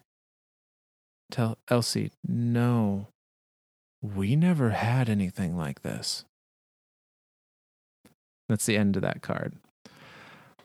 I really love this card for multiple reasons. One, there's like a cuteness, innocence about it. Yeah. With the whole like Puka distress call, like yeah. Then there's the program of it. Like, is the gun talking? The gun is not talking verbally, but the gun, it is absolutely going through programming logic. It's actively programming. Yeah. We see that at the initial boot up failed, boot up failed, boot up failed, and then finally it restores itself, and it knows in its proximity there's an Exo model, which is a Bray special edition. That's what blows my mind. Is it knows that it's an Exo, A, that it knows that it's an Exo, B, that it knows that it's a Bray make, and C, that it knows that it's a special edition Bray. Yeah. Because Elsie's the only one of her kind. So it knows that Elsie is there with these classifications. It knows that a Puka, a juvenile Puka, is there, which is the little fish, by the way. That's what they're called. Which presumes that Pukas can grow. Yeah. Yeah. Like, I want to see a big Puka. We probably will come, February. I'm excited. And it knows paracausalities. It knows that it's paracausal. It knows there's an unknown extreme caution paracausal thing here, which is the ghost Toki. And it's learning as it's listening to the conversation. Yeah. It's attaching names to these things that are around it.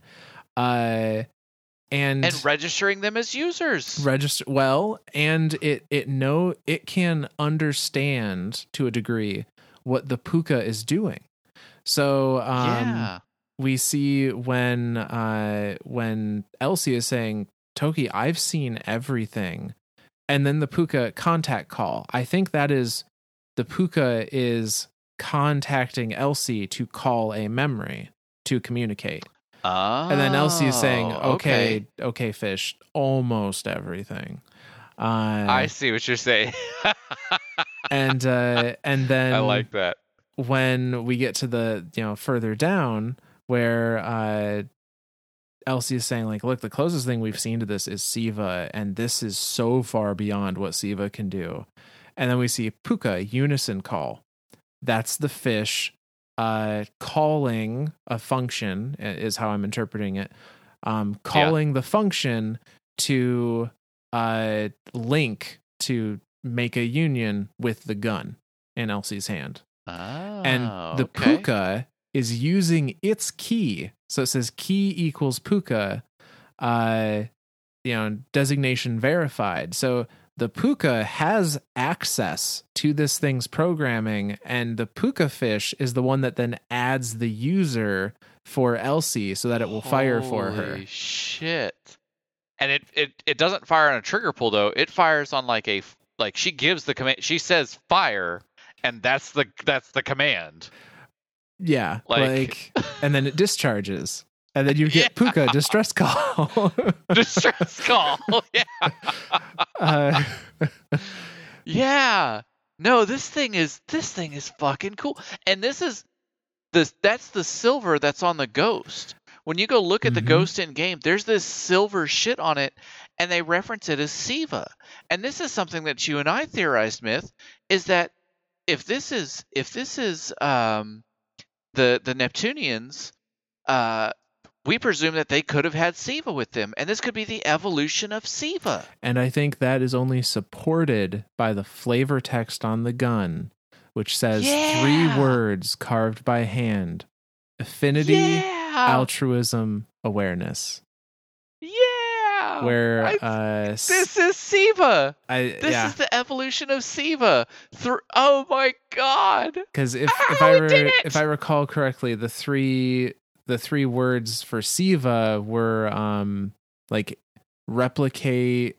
I'm not gonna remember the other two, but the ones. Well, there was the ones that Rasputin. There's the ones that Rasputin commands it. Yeah, and it was like replicate, consume, repeat type thing. Yeah, something like that. So yeah, the same thing. Like there are 3 words that appear to be commands in a similar sense to this nanite technology. Here's the thing, though. Here, not only does this does a couple things. This tells me that the puka and this gun come from the same place because they can interface with each other. Yep. They recognize each other. This also tells me, and I think this is the most important part of this card. Elsie says, "I've never seen this before." Yeah. And Elsie's been through many timelines. That means in all of the timelines that Elsie has been in, of all of the timelines where the darkness won, where she saw the war, the final war fought, Neptune has never been in play until now. Yep. So Guardians make their own fate. Something special about our timeline allowed for Neptune and the Cloud Striders to be around to maybe be what decides whether we win or not. So really, really cool. It's everything about it. I love this gun. These 2 pieces of lore out of everything here, right? Like out of everything we've talked about tonight, those 2 pieces are the 2 that I am most like super intrigued with and super just like drawn to. These 2, the speed metal shell and the Quicksilver gun and all the animations with them and all the lore tied to those 2. There's something there. There's something big there. And I love that the connection to Siva I think has been made. Like this is an evolution of Siva. I love that this is kind of like the first like glimpses of the Cloud Striders of like, you know, there's something else out in the universe besides us, the Guardians, and of course the Fallen and the Cabal and the Vex and the Darkness and the blah blah blah. So yeah, that's I love these 2 pieces of lore. No, me too. I am very Puka, excited. We get our own Puka. I'm so excited. If you pre-order the physical version, and this isn't like a plug to go pre-order stuff, but I mean, if you love Destiny as much as Myth and I do, you should absolutely go try to get a pre-order in on the collection edition, the physical version. You get a puka, you get a fish, like you get a physical fish, and I can't stop squealing over this thing. I'm so excited. Even though it's like 6 months from now, I'm super excited, and I'm happy to finally have a puka. Oh yeah, and to have a name for it too, other than fish. Or like to a drifter sitting there. What are you? Yeah, I love that interaction because that was just Drifter saying what everyone in the community was wondering. What literally everyone was thinking. Yeah. But so normally, that's where we would end the episode tonight. However, but you have promised me a secret. Damn you! I have a secret to tell. Hopefully revelation. Hopefully it'll be as big a revelation for you as it was for me. Okay. So I'm ready. We're gonna have a little longer episode tonight, kind of make up for the shorter ones we did last week. Elbows on knees. I'm ready. So we're gonna talk about Strand. Now we discussed what they showed off of the Super in the showcase already with our showcase episode. However, had some time to sit on and think about Strand and mull over Strand. And actually, it is King's Fall that sent me down this rabbit hole.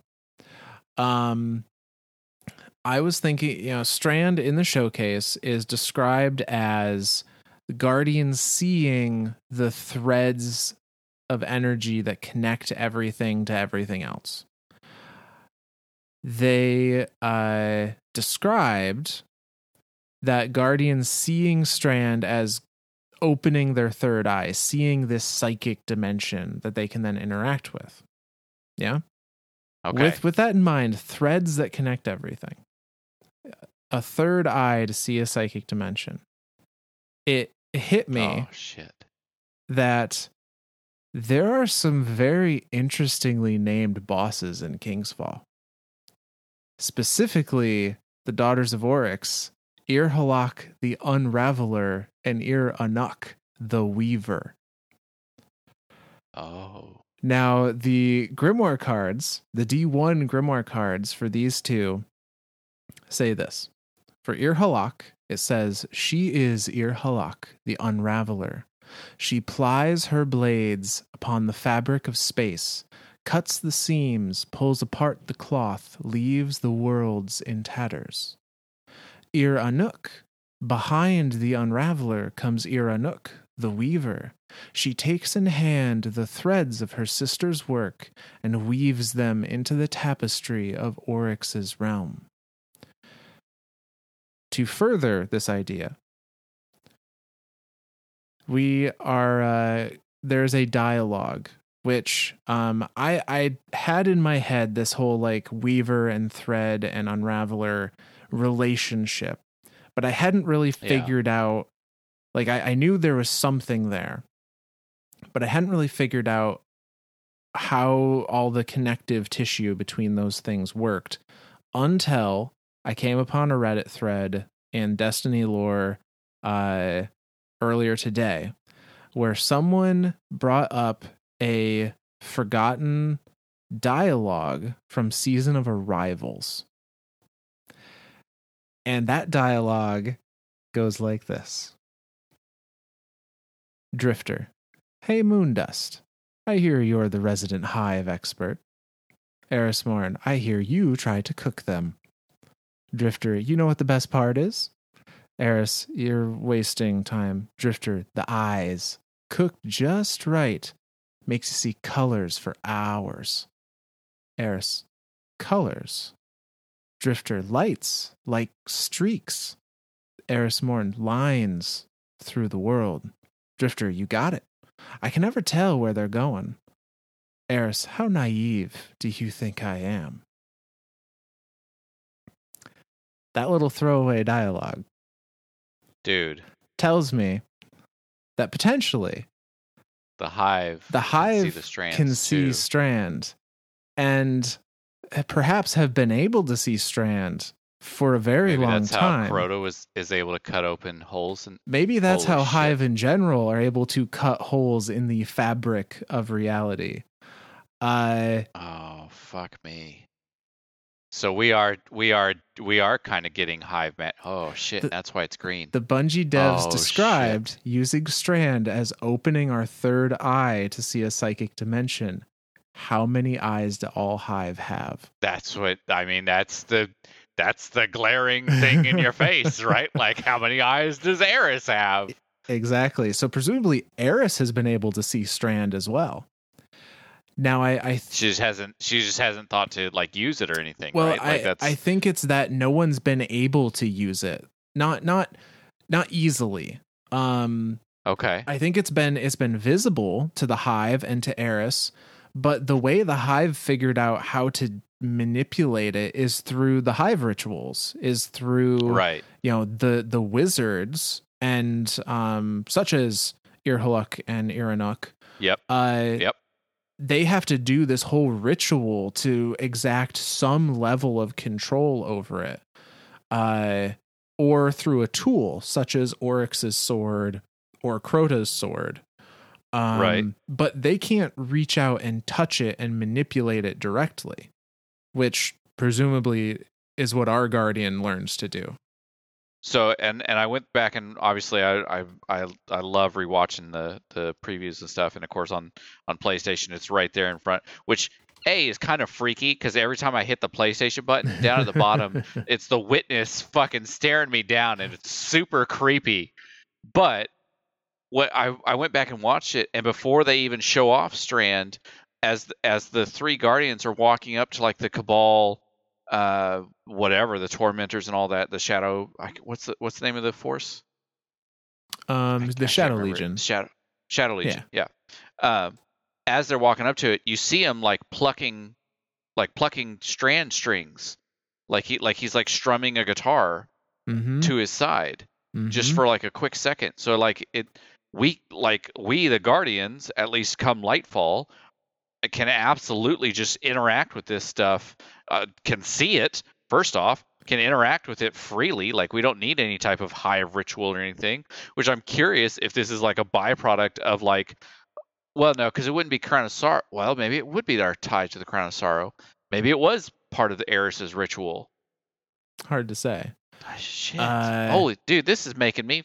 So you ass. There's more. Oh, damn it. Okay. So I think this can be explained as how a lot of hive magic works. So if we look again at the sisters, Oryx's daughters, they were working on, in the Books of Sorrow, this is Books of Sorrow, specifically the chapter called The Partition of Death. They describe what they're doing to Oryx, saying, if we can separate our deaths from ourselves and hide them, we will be hard to kill. That was them trying to create the Oversoul. Now, this is maybe a little simplistic, but the Oversoul is green. Right. I'm wondering if what they were doing really was figuring out, okay, if there's Strand, if there is this energy that connects all things to all other things, how do I disconnect the strand between my soul and my body and instead connect the strand of the soul off to the Oversoul instead? So that if the body dies, the soul is still attached to this other location. Interesting.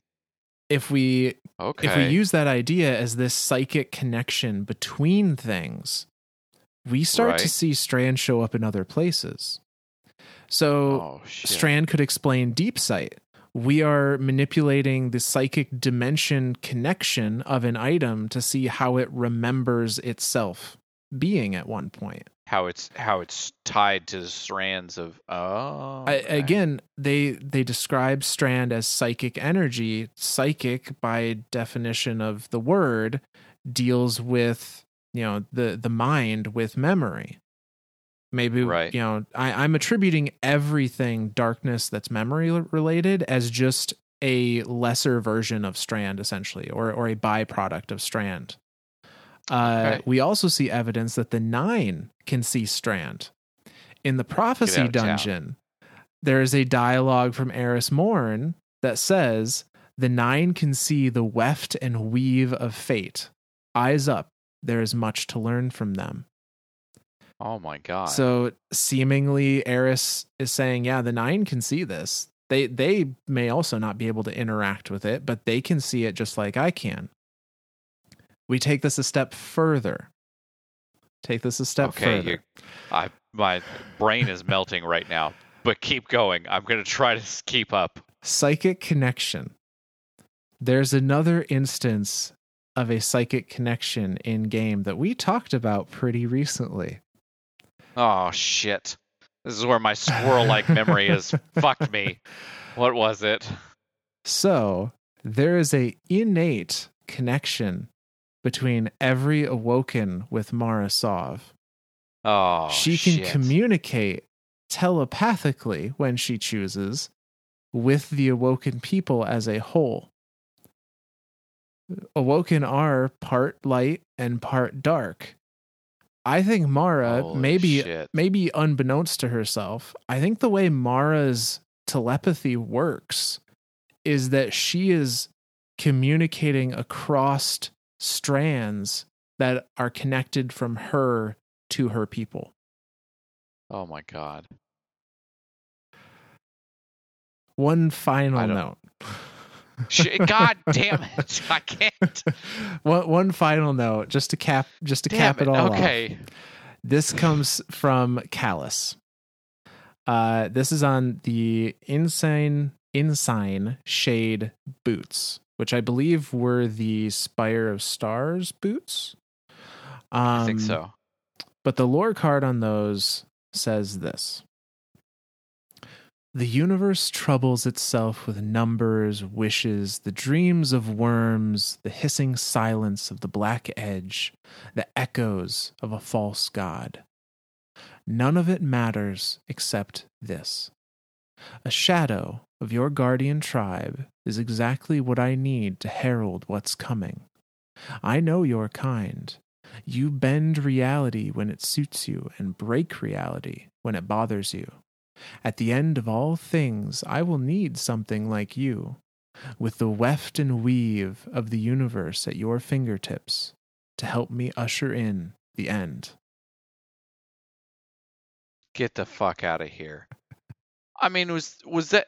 We're talking a set of boots that's from like year 1. Yeah.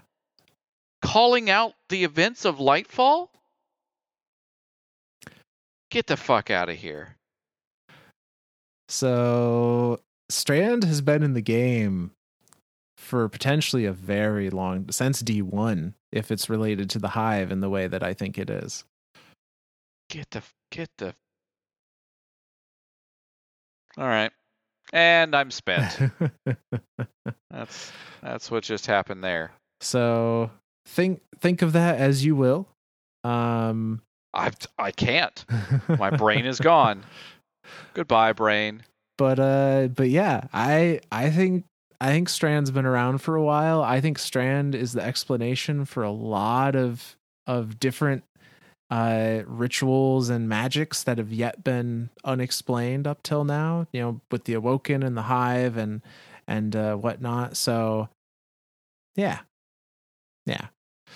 That's what I'm gonna leave you all with tonight. Yeah. Thanks. Yeah, I'm gonna sleep with that tonight. Okay. All right. Well, that's our show. That's my brain. Bye. That's all I got. No. Holy shit. I can't. I'm still. The boots. Like he shot for shot calls out. There's another thing that's like you that I need. While you're wefting and weaving. Like, he's literally calling out the entire trailer for Lightfall. Get the fuck out of here. All that from a set of boots? How did you remember it was on a set of... You know what? I don't even... Did you just search, like, weft and weave? No, I don't even... No. No. I am not going to claim that is from memory. Once I started putting a couple pieces together, it was a lot of Ishtar searching to find other puzzle pieces that would fit. See, kids, you're not the only ones that skip work to listen to us. We even skip work to listen to us. Yes. Yeah, no, shit, man. That's kind of mind-blowing. All right. Okay. Well, speaking of skipping work to listen to us, we have some shout-outs. Yeah, we absolutely do. So we've got 2 shout-outs today, both of which come to us from Apple Podcasts this time around. The first of which is a 5-star review. Thank you for that. From a S052 George is the username. They say, these guys do a great job covering all of the lore and any hidden stuff that I may have missed in-game. I recommend them to anyone that would like a deeper understanding of the Destiny universe. I share it with my clan so they can enjoy the show as much as I do. Great job, guys. Hell yeah. Thank you. Hell yeah. Thanks for spreading the word, too. Yeah, highest form of praise to recommend, to people you know. So that's great. Yeah. Thank you.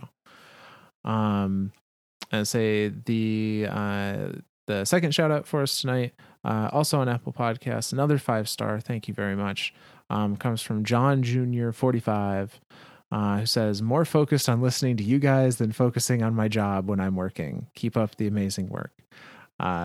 Thank you. Say that seems to be You a are theme not the lately. only one. That's what like every other review is just, hey guys, I quit my job to listen to you guys. And we're just like, okay. I mean, I thank you. I know we ramble and we're like, thank you. Yeah. I don't have words for that. Yeah, that's awesome. I guess just to close out, if you're new, welcome. If you're returning, welcome back.